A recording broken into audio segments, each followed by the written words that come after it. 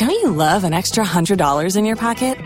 Have a TurboTax expert file your taxes for you by March 31st to get $100 back instantly. Because no matter what moves you made last year, TurboTax makes them count. That means getting $100 back and 100% accurate taxes, only from Intuit TurboTax. Must file by 3/31. Credit only applicable to federal filing fees with TurboTax full service. Offer can be modified or terminated at any time. Once again, greetings, Earthlings. We have now taken over your radio. South Shore Radio Show. Hit 'em high, hit 'em high, hit 'em high. If you hit 'em low, hit 'em low, hit 'em low. Going straight to the hole. You ain't got no game. I'm breaking you out the frame, coming through like a train. Looking to take over the whole world is my goal. With my unstoppable crew taking over control. You can't get none of this. You know, and here I was, thinking that I was going to be down on the technology, that this was going to be sort of a stripped down, skin and bones type of show, and the dang thing worked. How do you like that? When you have a good platform, the dang thing just works. So, as I was saying, here we are once again. I am, of course, the mouth of the South Shore, Eric Cordova. We'll see if we can figure out if we can have a co-host here and what we can do with that. Until that point, I will be with you, and I will be with you until about 10 p.m. So an hour-long wrestling schmooze, if you will. Oh, what is it? Yes. So we will be on, and we will be talking about caulking. Now, we're talking about a lot of wrestling stuff tonight, and you know, I want to get into a couple of discussions that I think are prevalent in today's wrestling world and a few big stories that have come out. And I want to lead into that, as we often do, by leaning in to the real world. And I start you with this. There are currently a number of people that are working for no pay. And I'm not talking about WWE wrestlers that, you know, just aren't getting on pay-per-views. No. I'm talking about the government workers because, you know, we have like a shutdown or whatever's going on. And I bring it up for this reason. There have been stories since the shutdown of people stepping up and doing some of the jobs that the government workers have done, that they get paid to do. To give an example, something close to my heart, the national parks. And if you want to hear more about that, I got a channel over on Facebook, and we're going to be going to a couple more platforms, so stay tuned on that. But on Facebook, it's Cordova's Travels Through History, where we talk about some of the great national parks, national historic sites that you can see and that you should see. So after that cheap plug, a lot of them, I'm sure you've been seeing in the news, are being, I don't want to say desecrated, that's kind of a strong word, but they're certainly not being tended to because there are people that generally get paid to clean them up. And that's all fine and good. And I'm not saying it's a bad thing that there should be people that do that. But in the absence of these government workers that normally do it, because these are government-owned parks. In the absence of that, what we're finding is that there are people stepping up. You had a libertarian group do it. You had a group of, like a Muslim thing step up and do it. A lot of people saying, you know what, we don't want to see these bad things happen, so we're going to step up to the plate and make it happen. And when that happens, you start to wonder, because they call these programs non-essential, because during the shutdown, the quote-unquote essential programs, well, they're still going, right? I mean, you have the more important people, the military, these kind of people, they're getting paid, right? You're not seeing any of the senators or the Congress people not getting paid. They're getting paid. The people who are not getting paid and as such aren't necessarily working are, you know, these non-essential people. So the question becomes this, though. If their jobs are easily replaceable by volunteers, are they necessary jobs to begin with? And I don't want to get into a deep discussion about how people having good paying jobs and this and that. I bring it up because I'm going to tie it into wrestling, because that's what we do here, right? So I bring it up for this reason. The big story that came out just yesterday, I think it was yesterday, was that, of course, we've been seeing a lot with AEW, and the big news today out of AEW is that they're signing the guy from 90210's son. He's called like Wild Boy or something, or Soy Boy, I don't know, whatever. He looks like George of the Jungle kind of thing, and his father's Luke Perry. So, they're giving a young kid an opportunity. I don't know what role he's going to play within the organization, but it seems like he's making some waves, and I'm guessing, if the dad makes an appearance, not the worst thing in the world. Bigger story to come out is the dudes that have brought you AEW are saying that they are not necessarily going to hire writers. That they, the wrestlers, are going to be the creative team.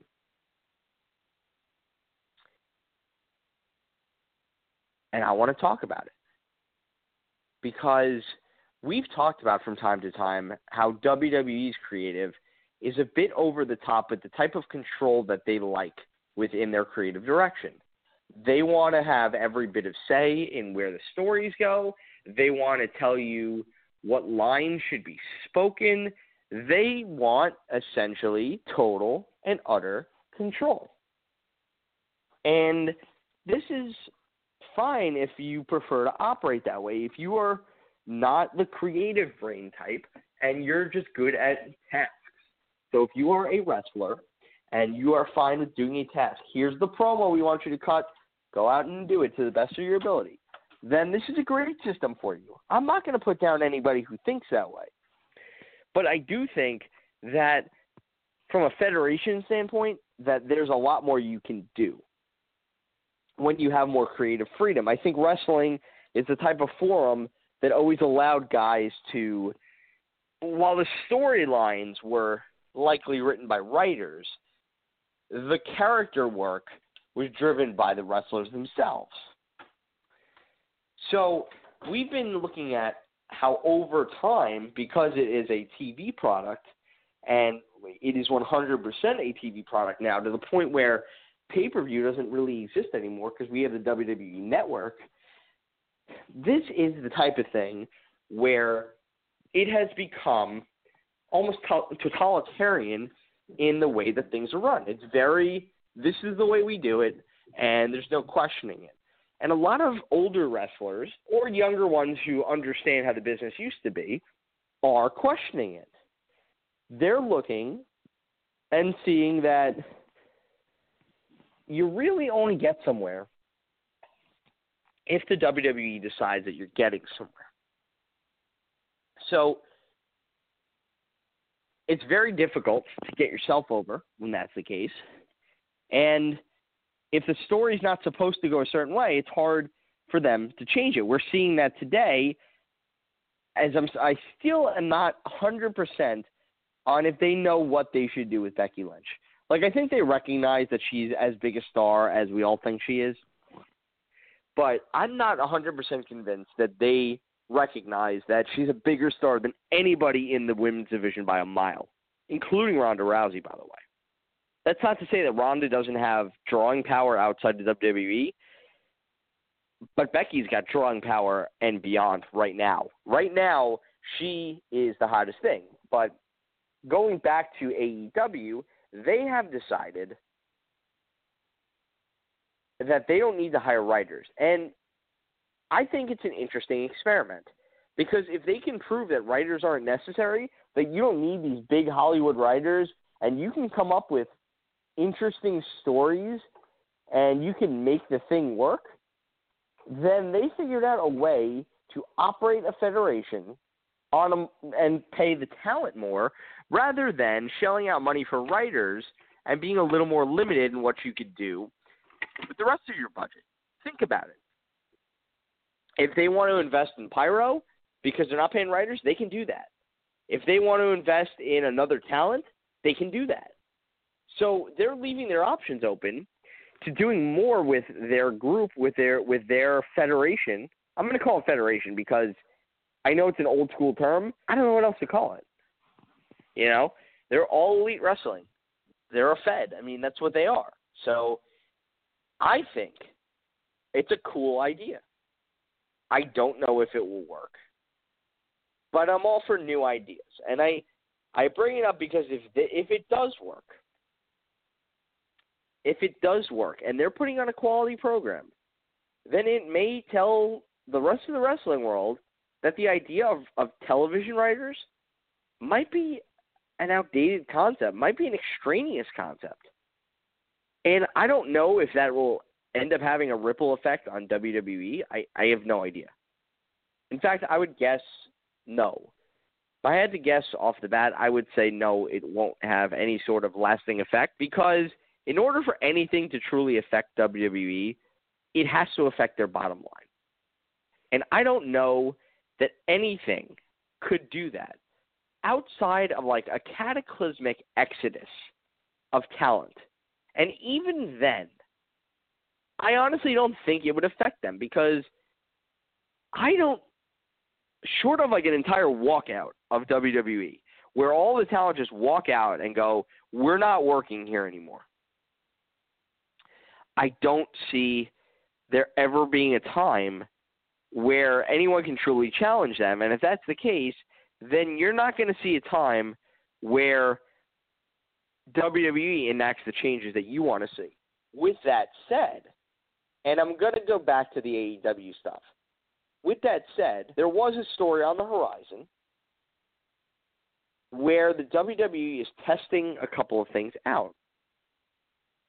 If you noticed, on Monday night, they did a scene where Alexa Bliss, it seemed out of nowhere, but Alexa Bliss was getting changed for her segment, and someone walked in on her, and she covers up with the towel real quick. You don't see anything, of course, but, you know, there was like a hint of, well, she was probably naked, right? A day later, we do the story with Mandy Rose, again, also a hot blonde, and she's in the hotel room trying to seduce Jimmy Uso, and she takes off the robe to reveal, I'm going to say lingerie, but realistically what she was wearing was covering up more than her ring gear. But the idea is that they're testing out whether or not these more risque segments click with the audience to see if maybe they should go a little more risque. And I don't think we're going to go back to the Attitude Era or anything like that. Like, I'm not naive, you know, and I also don't think it's worth it to do that. You know, I don't think you're going to see Mandy Rose parading in a thong, you know, in the middle of the ring. I don't foresee that happening. But the idea of, you know, pushing some characters like that, and it's not – I've always looked at it like this. I'm a fan, or I used to be a fan, of Saturday Night Live. And the reason I like it is because you can watch a 90-minute program, and that's what SNL is, and you don't have to like all of it. You could think that half the sketches are terrible. But if there's one gem of a sketch in there that's really, really funny, then it's worth watching. And the WWE can be the same way. You got 3 hours of Monday Night Raw. You got 2 hours of SmackDown Live. I'm not saying that every second and every segment has to be a hit. But if you can give people something that they enjoy, and you can hit different segments of people with your different segments, that's probably your best bet. You know, all right, well, the kids, they like this type of character, so let's do a segment or two on that. The adults, well, they like a little more edge, so let's have the main event guys or the mid-card guys tear each other apart. They want to see brutality. And, we can have, like, the women in, a more family-friendly thing, and we can have some of the women doing something a little more risque. As long as you're not overstepping the line. Because, and I'll harken back to this, I stopped watching wrestling for a little while in the early 2000s because it just got to the point where it was too embarrassing to be a fan. like as good as some of those matches were, you're watching with the Rocks and the Austins and the Kurt Angles and the Jerichos, the Benoits, those guys were great. But then you also had just some ridiculous stuff with the giving birth to the hand and just all sorts of nonsense going on. It got to the point where I couldn't defend watching this stuff.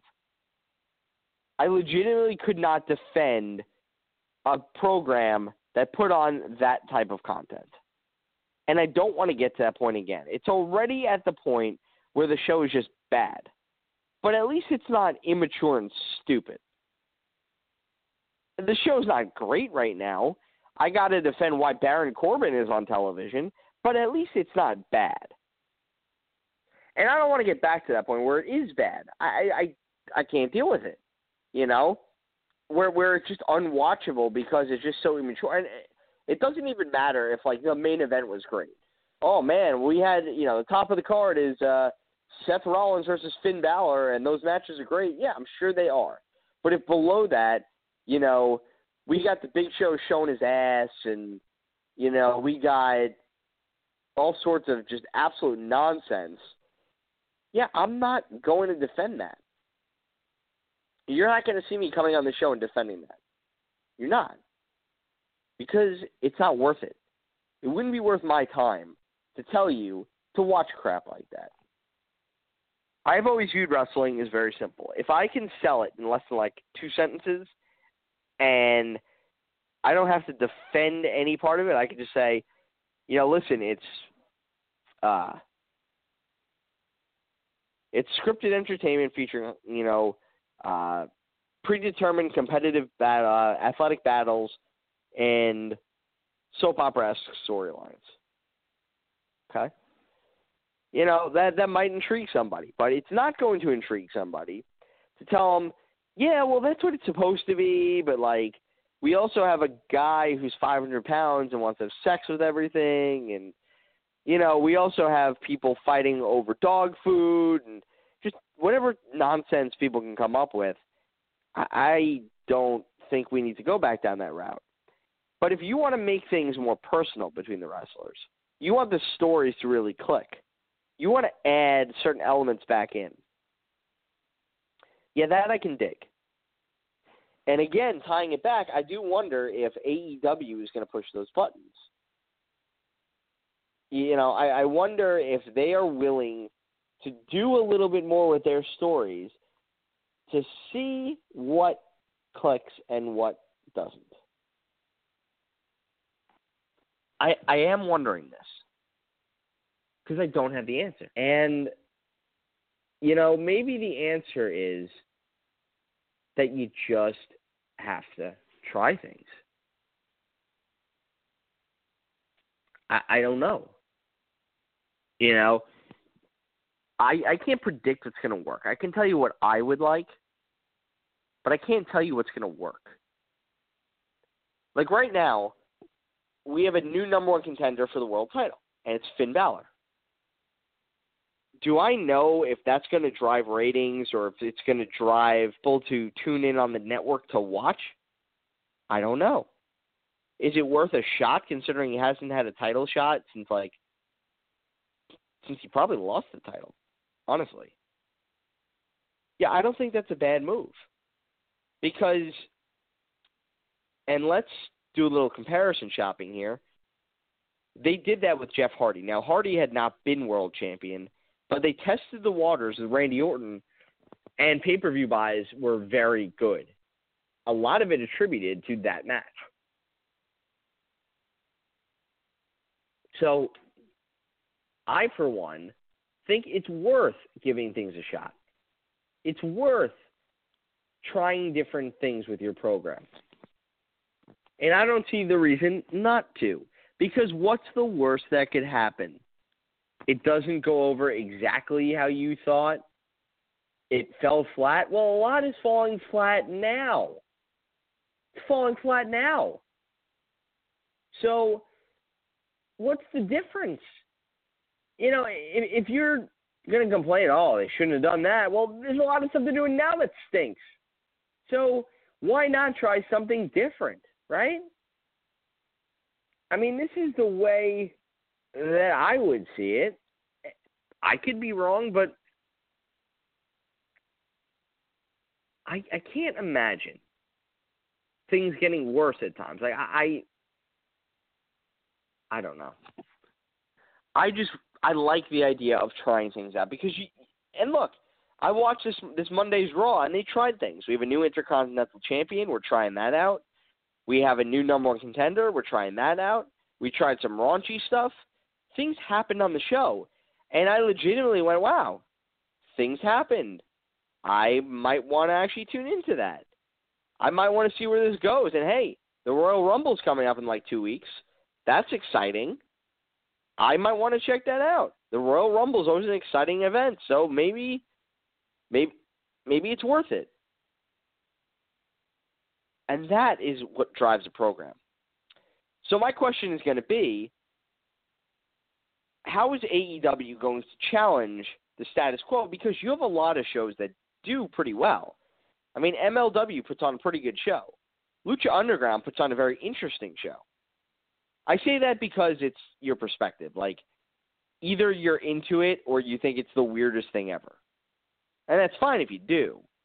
But they're at least experimenting with different stuff on a wrestling program. Impact has been doing very well. But none of those things. NXT is great. SmackDown is arguably great. But for whatever reason, it doesn't affect Raw. There's still this idea that Raw functions differently, but it does so well in the ratings, so we don't have to adjust it. And I wish I could tell people, all you have to do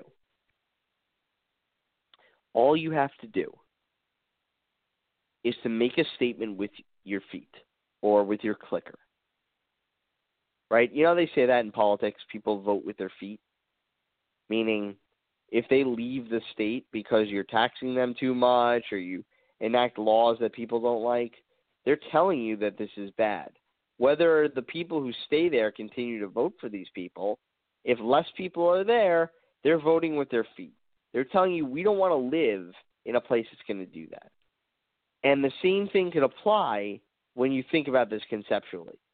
Are you going to vote with your clicker? Are you going to actively tune out and send a message? The problem is I don't think enough people do. Because ratings have gotten low, but they're not low enough. Like, imagine if half the people tuned out and SmackDown got double the ratings of Raw. Do you think then those major changes would happen and we wouldn't get Baron Corbin still in the main event? You think maybe then we would really consider those things? You think then we would maybe go, hey, screw it, like these feuds that aren't hitting and aren't catching, maybe we should just give up on them? Maybe. The one thing I am intrigued about, though, and I knew it would take some time for this, but that the whole things are going to change thing, most storylines are unaffected. They're trying some things where they can, but a lot of storylines haven't been affected. What has been, though, is we're trying to introduce new talent, and there's a lot of them. Lacey Evans has been seen backstage. Heavy Machinery is interrupting Paul Heyman for some reason. I guess they're trying to establish the characters before they go out and wrestle, which is fine. I didn't hate it as much as some people. EC3 is posing a lot. I feel like they don't really understand what EC3 is.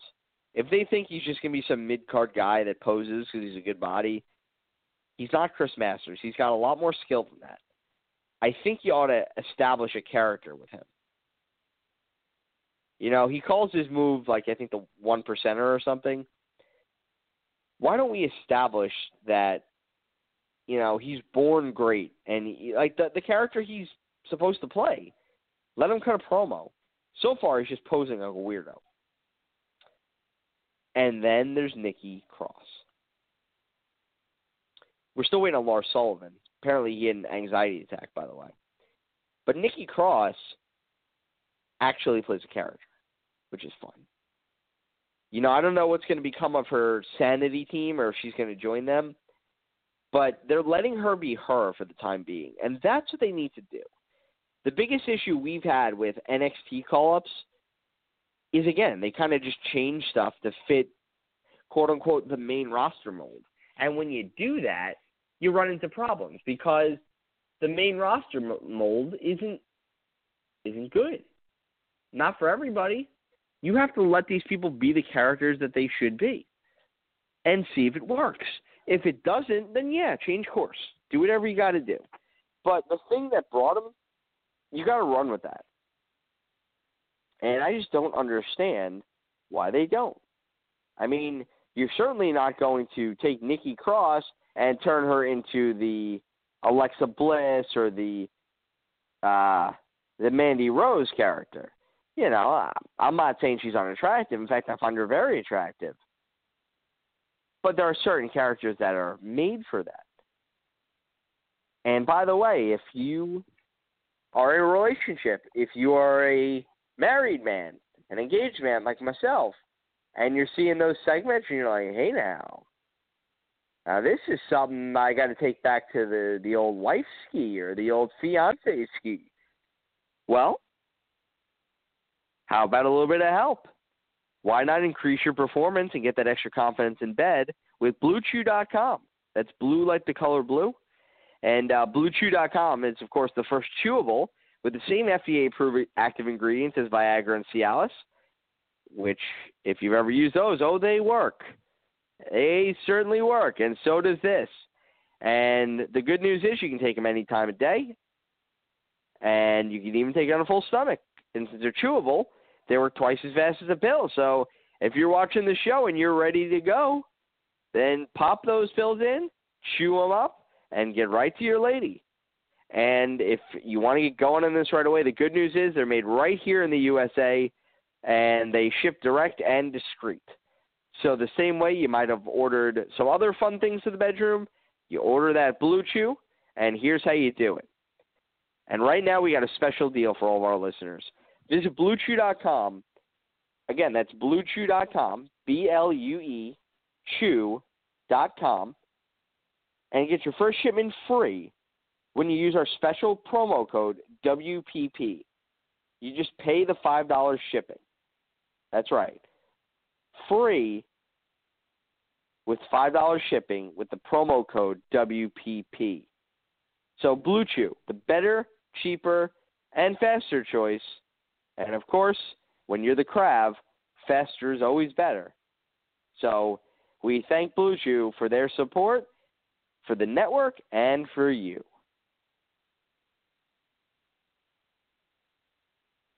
So with that said, we get back to our regularly scheduled Oiled Up Men and Women. And as I was saying, you're seeing the difference between bringing people up and trying to incorporate who they are versus when they brought people up and they really didn't know what to do with them. And unfortunately, that was happening more and more.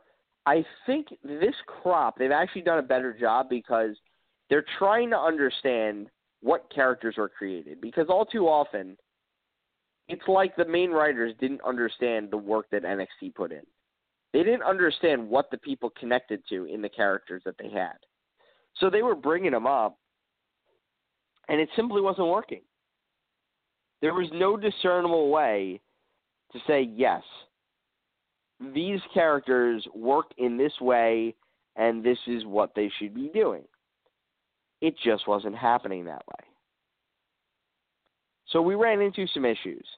We had a lot of guys and gals fall by the wayside. And even if you still see them and you think that they're doing all right, think of how much better they could be doing.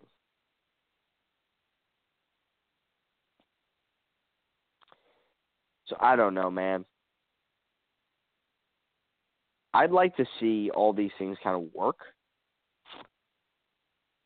And we'll see what happens. Because you look at some of these guys. And I want to kind of run the gambit down.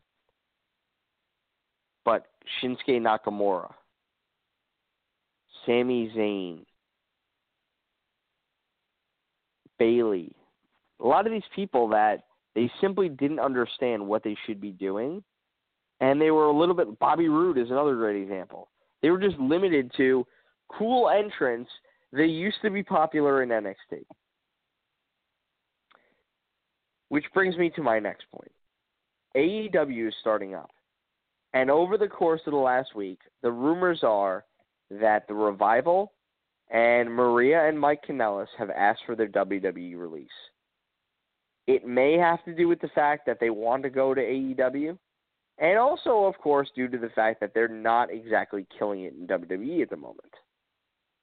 They don't feel that they're being used to their potential.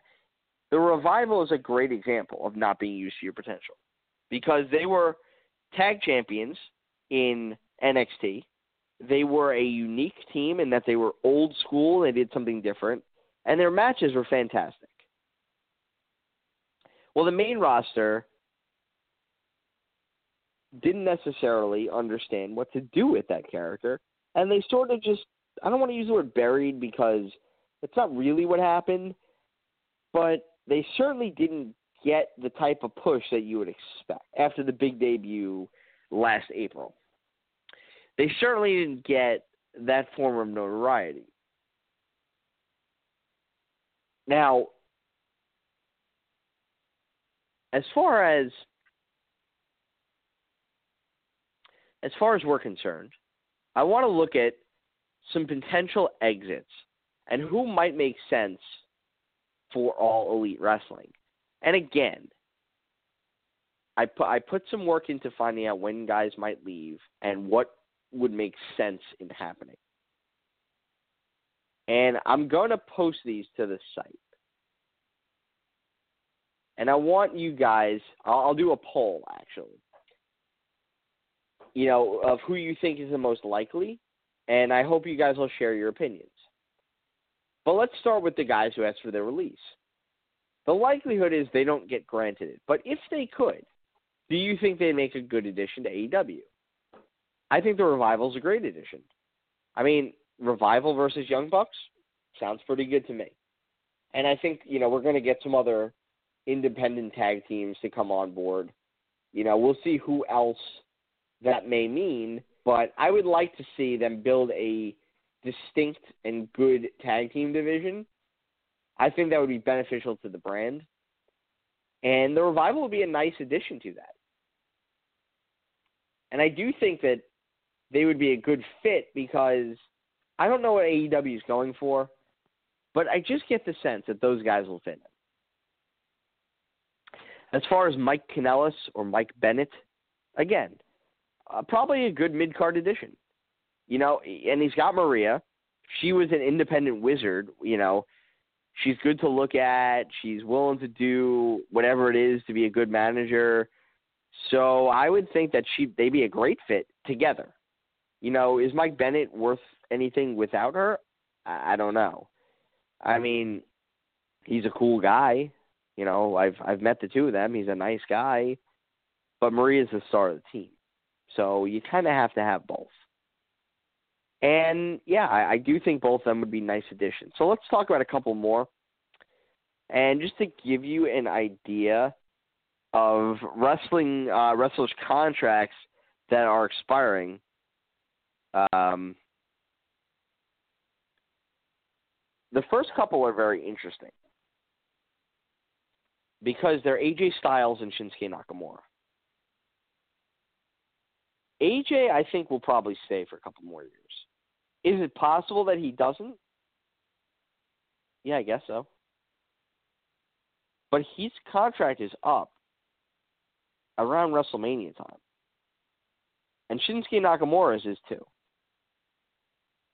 Here's the third one to consider. The Good Brothers are up in September of 2019, which means they won't be available for the next AEW show, but they might be a cool team to add later on. Again, I think guys who could be really good. I mean, look, they're original Bullet Club guys, so obviously they'd fit right in. Guys, I'm trying to confirm this. Yeah,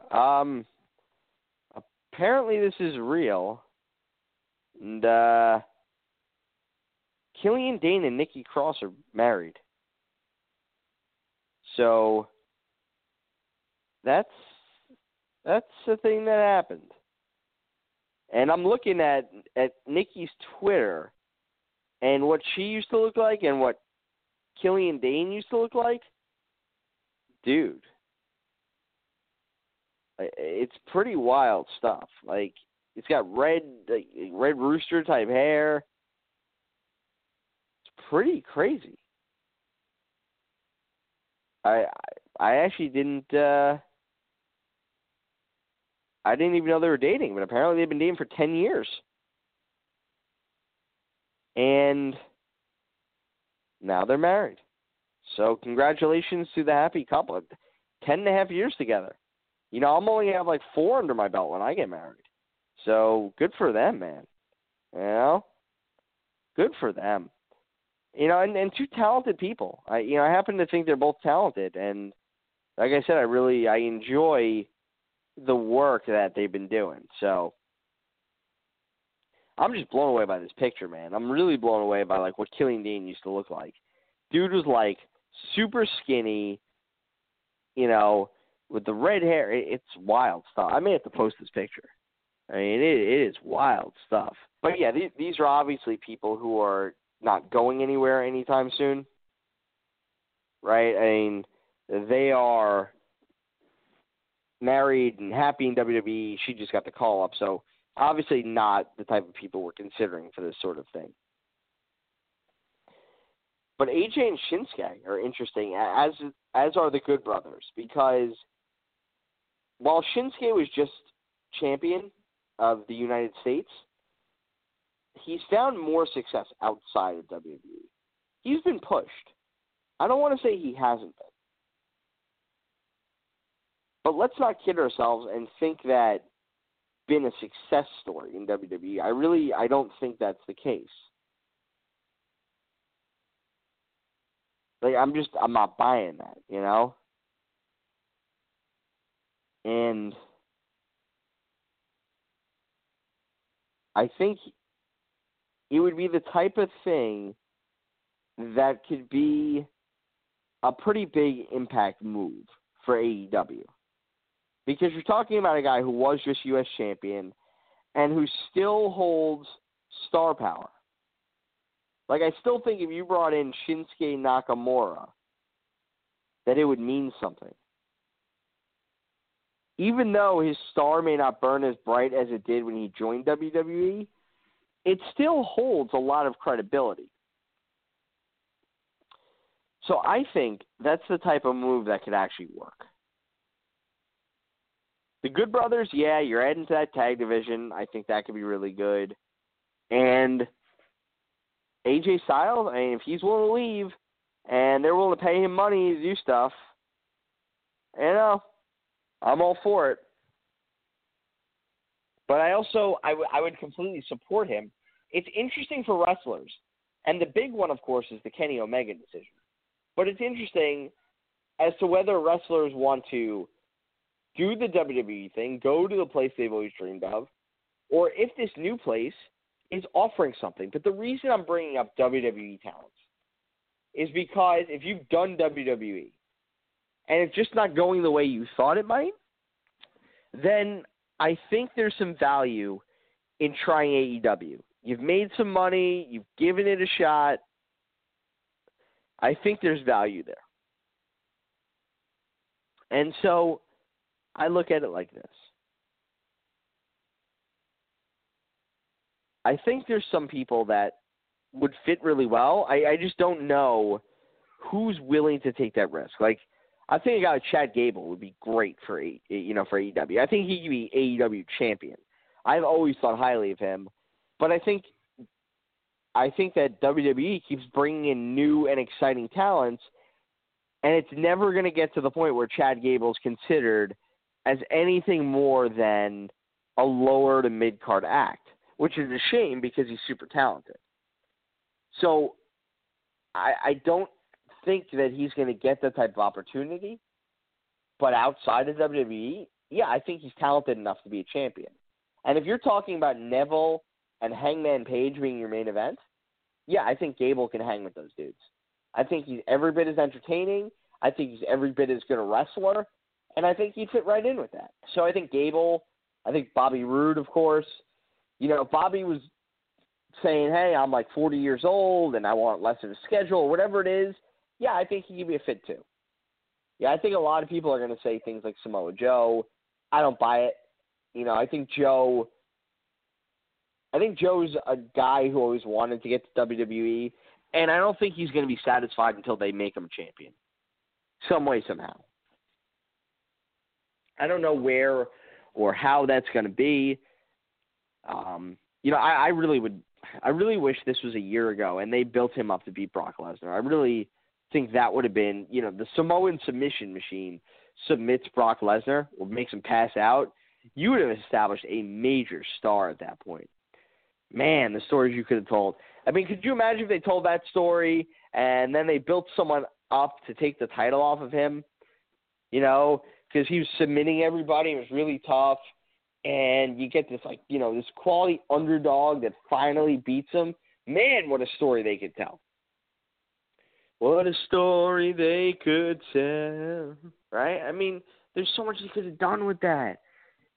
Unfortunately, I think they may have missed that boat, but I still think there's time to make him a champion. I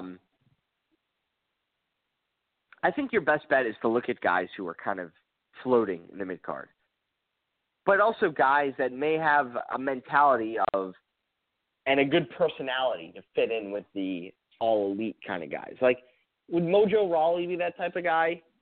I don't know. I don't see it. Zack Ryder? Maybe. I feel like Zack Ryder's just like, you know, all WWF all the time. So I don't know if he aspires to do that. If he did, I feel like he would have left already. Because he could have went to Impact.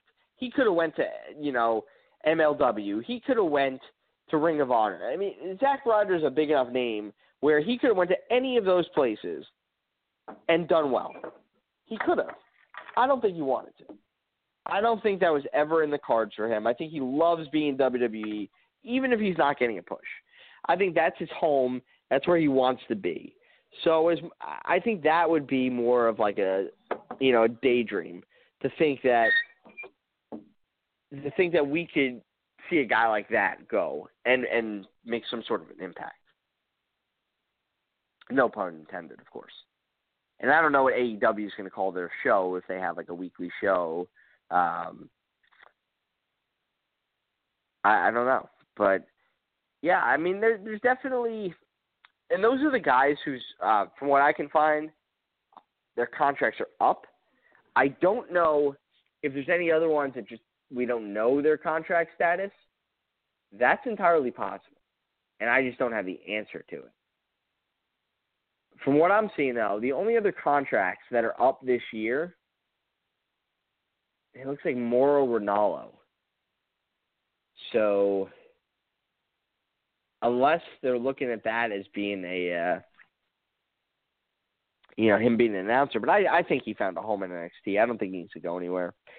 And, you know, I'm wondering, I guess I'm just wondering where they want to go with the roster. Because you could do a lot of different things with that. I mean, you could go the route of stealing talent from, like, say, New Japan, Ring of Honor. I mean, I'm looking at the New Japan guys. Obviously, Kenny Omega being the big one. But Kushida's contract is up. Beer City Bruiser. Kota Ibushi's working freelance. Madison Rain's contract is up soon. I mean, there are guys who are out there. But the other thing, and I don't want to sound insensitive or racist or anything like that, but I don't think that they want to turn AEW into New Japan West. What I mean is, I think they want it to be their own thing as an American product, and part of that, and again, not trying to be insensitive, but if there's a language barrier on an entertainment program, that is not the easiest thing. However, if let's say you had a Shinsuke Nakamura or a Kushida or a Kota Ibushi, who's to say you don't give him a manager? And you just talk about his striking abilities and how he can hurt people. You could make it, one or two characters like that work.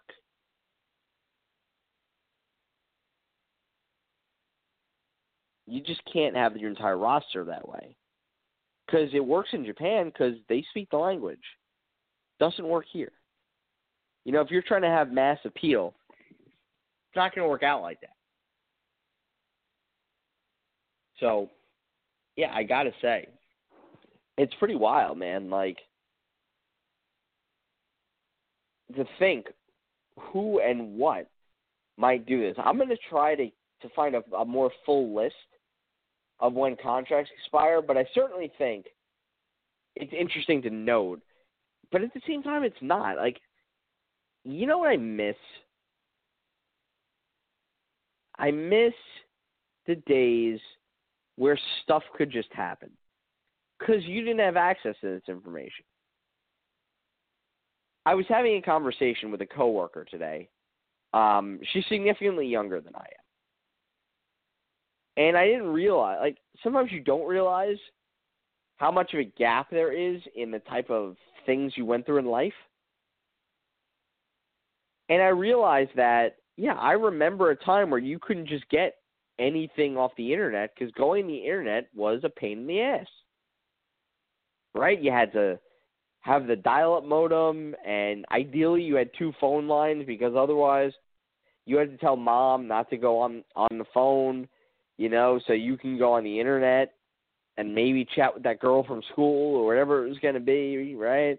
Like, this is our reality in the 90s and early 2000s, right? This is the life we lived, and this is what we did. And back to that,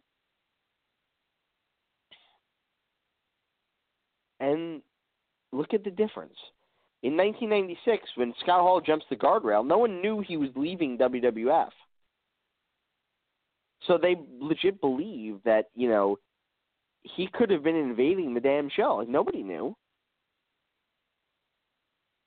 Fast forward to 98 when WWF tried to invade WCW with D-Generation X.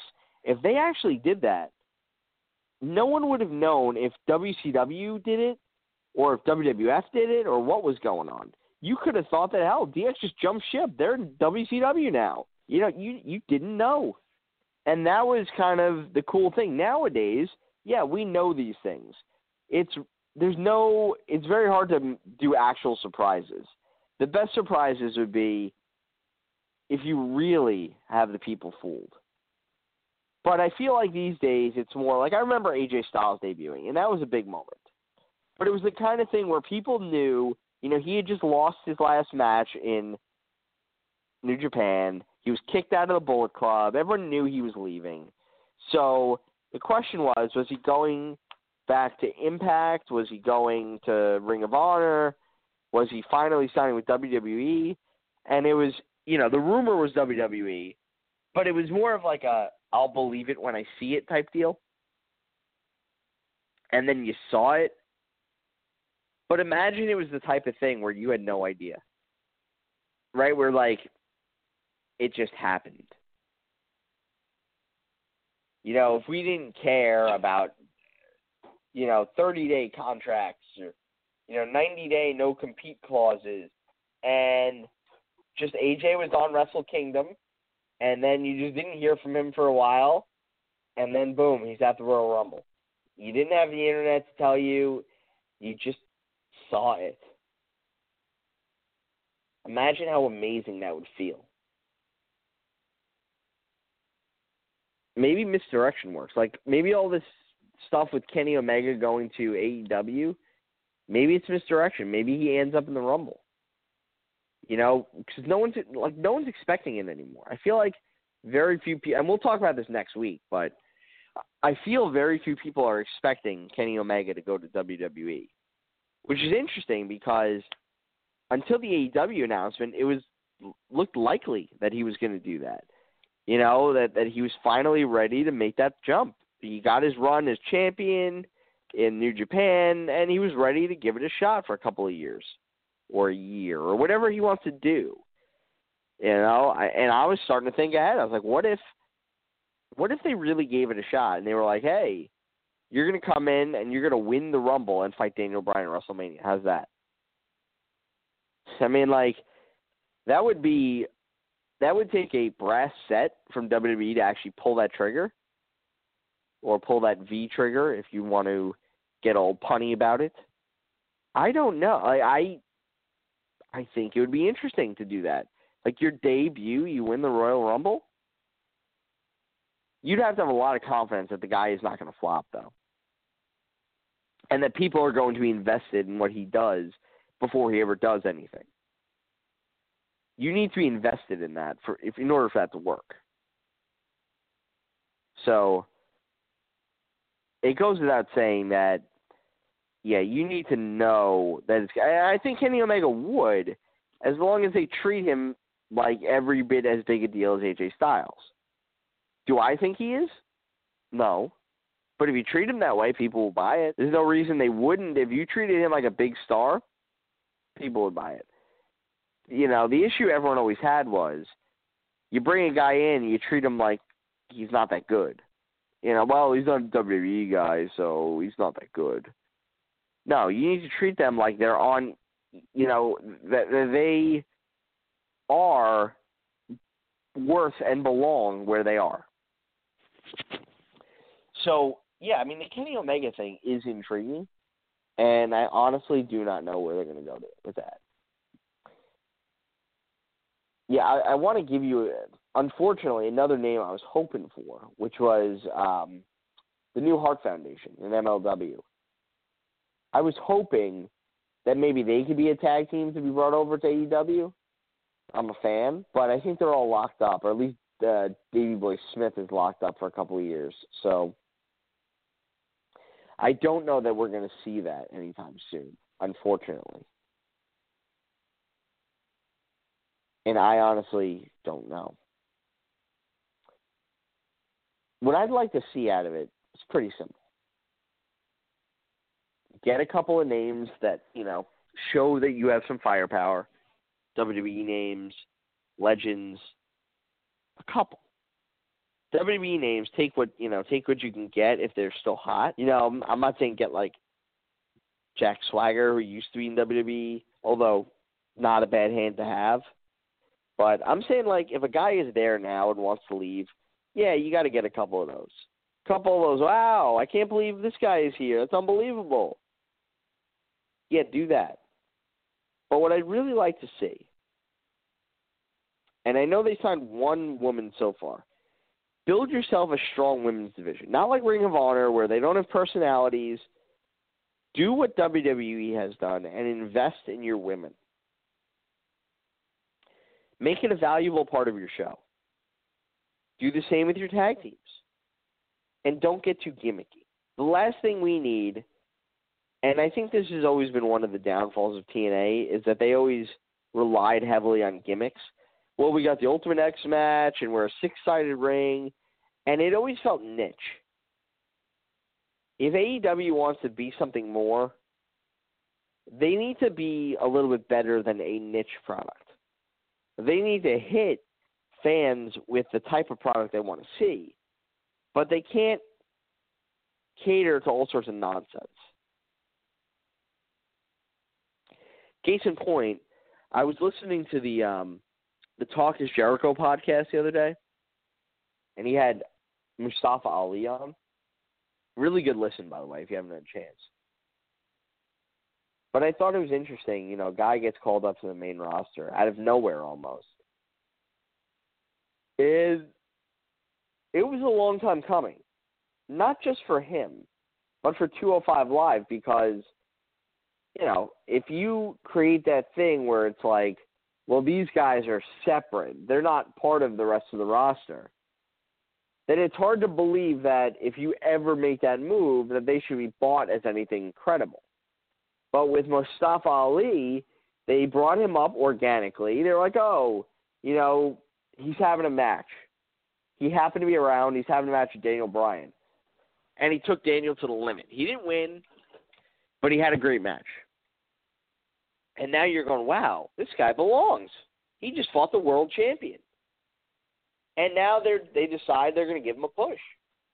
You know, it's that type of thing that if you nail it properly, it's great. And now it tells people that you're not stuck on 205 Live forever.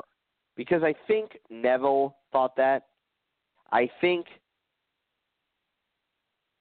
you might have that currently, which is why Mike Kanellis wants to leave, where guys feel like, if I'm here, no one's ever going to see me as a main roster talent. But if this thing continues to work with Mustafa Ali, you might. I think that's the hope.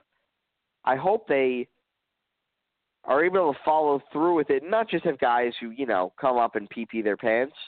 I'm talking about guys successful in 205, and you give them a shot elsewhere. Like, what would be a cool idea? One of the mid-card champions has an open challenge. 205 guy answers it and wins the title. All of a sudden, you got a mid-card champion that was on 205 Live.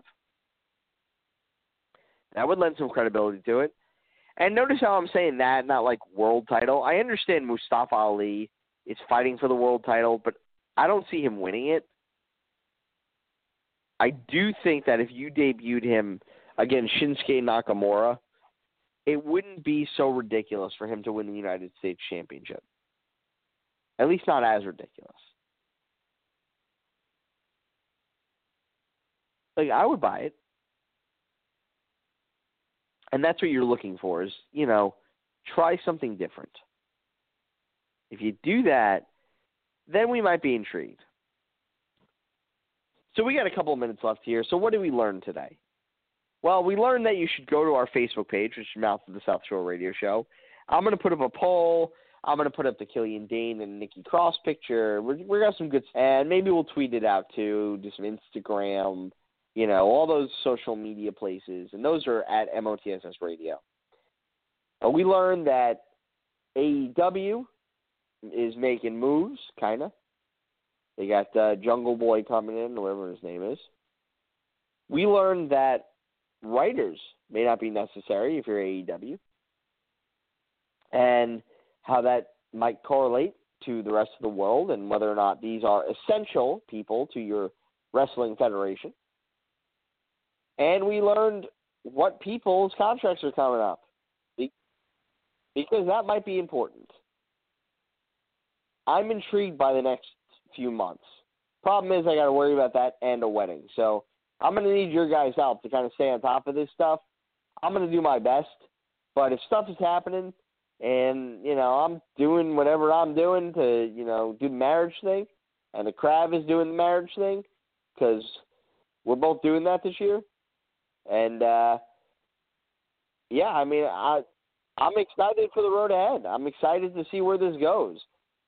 I hope it's not all hype and no delivery.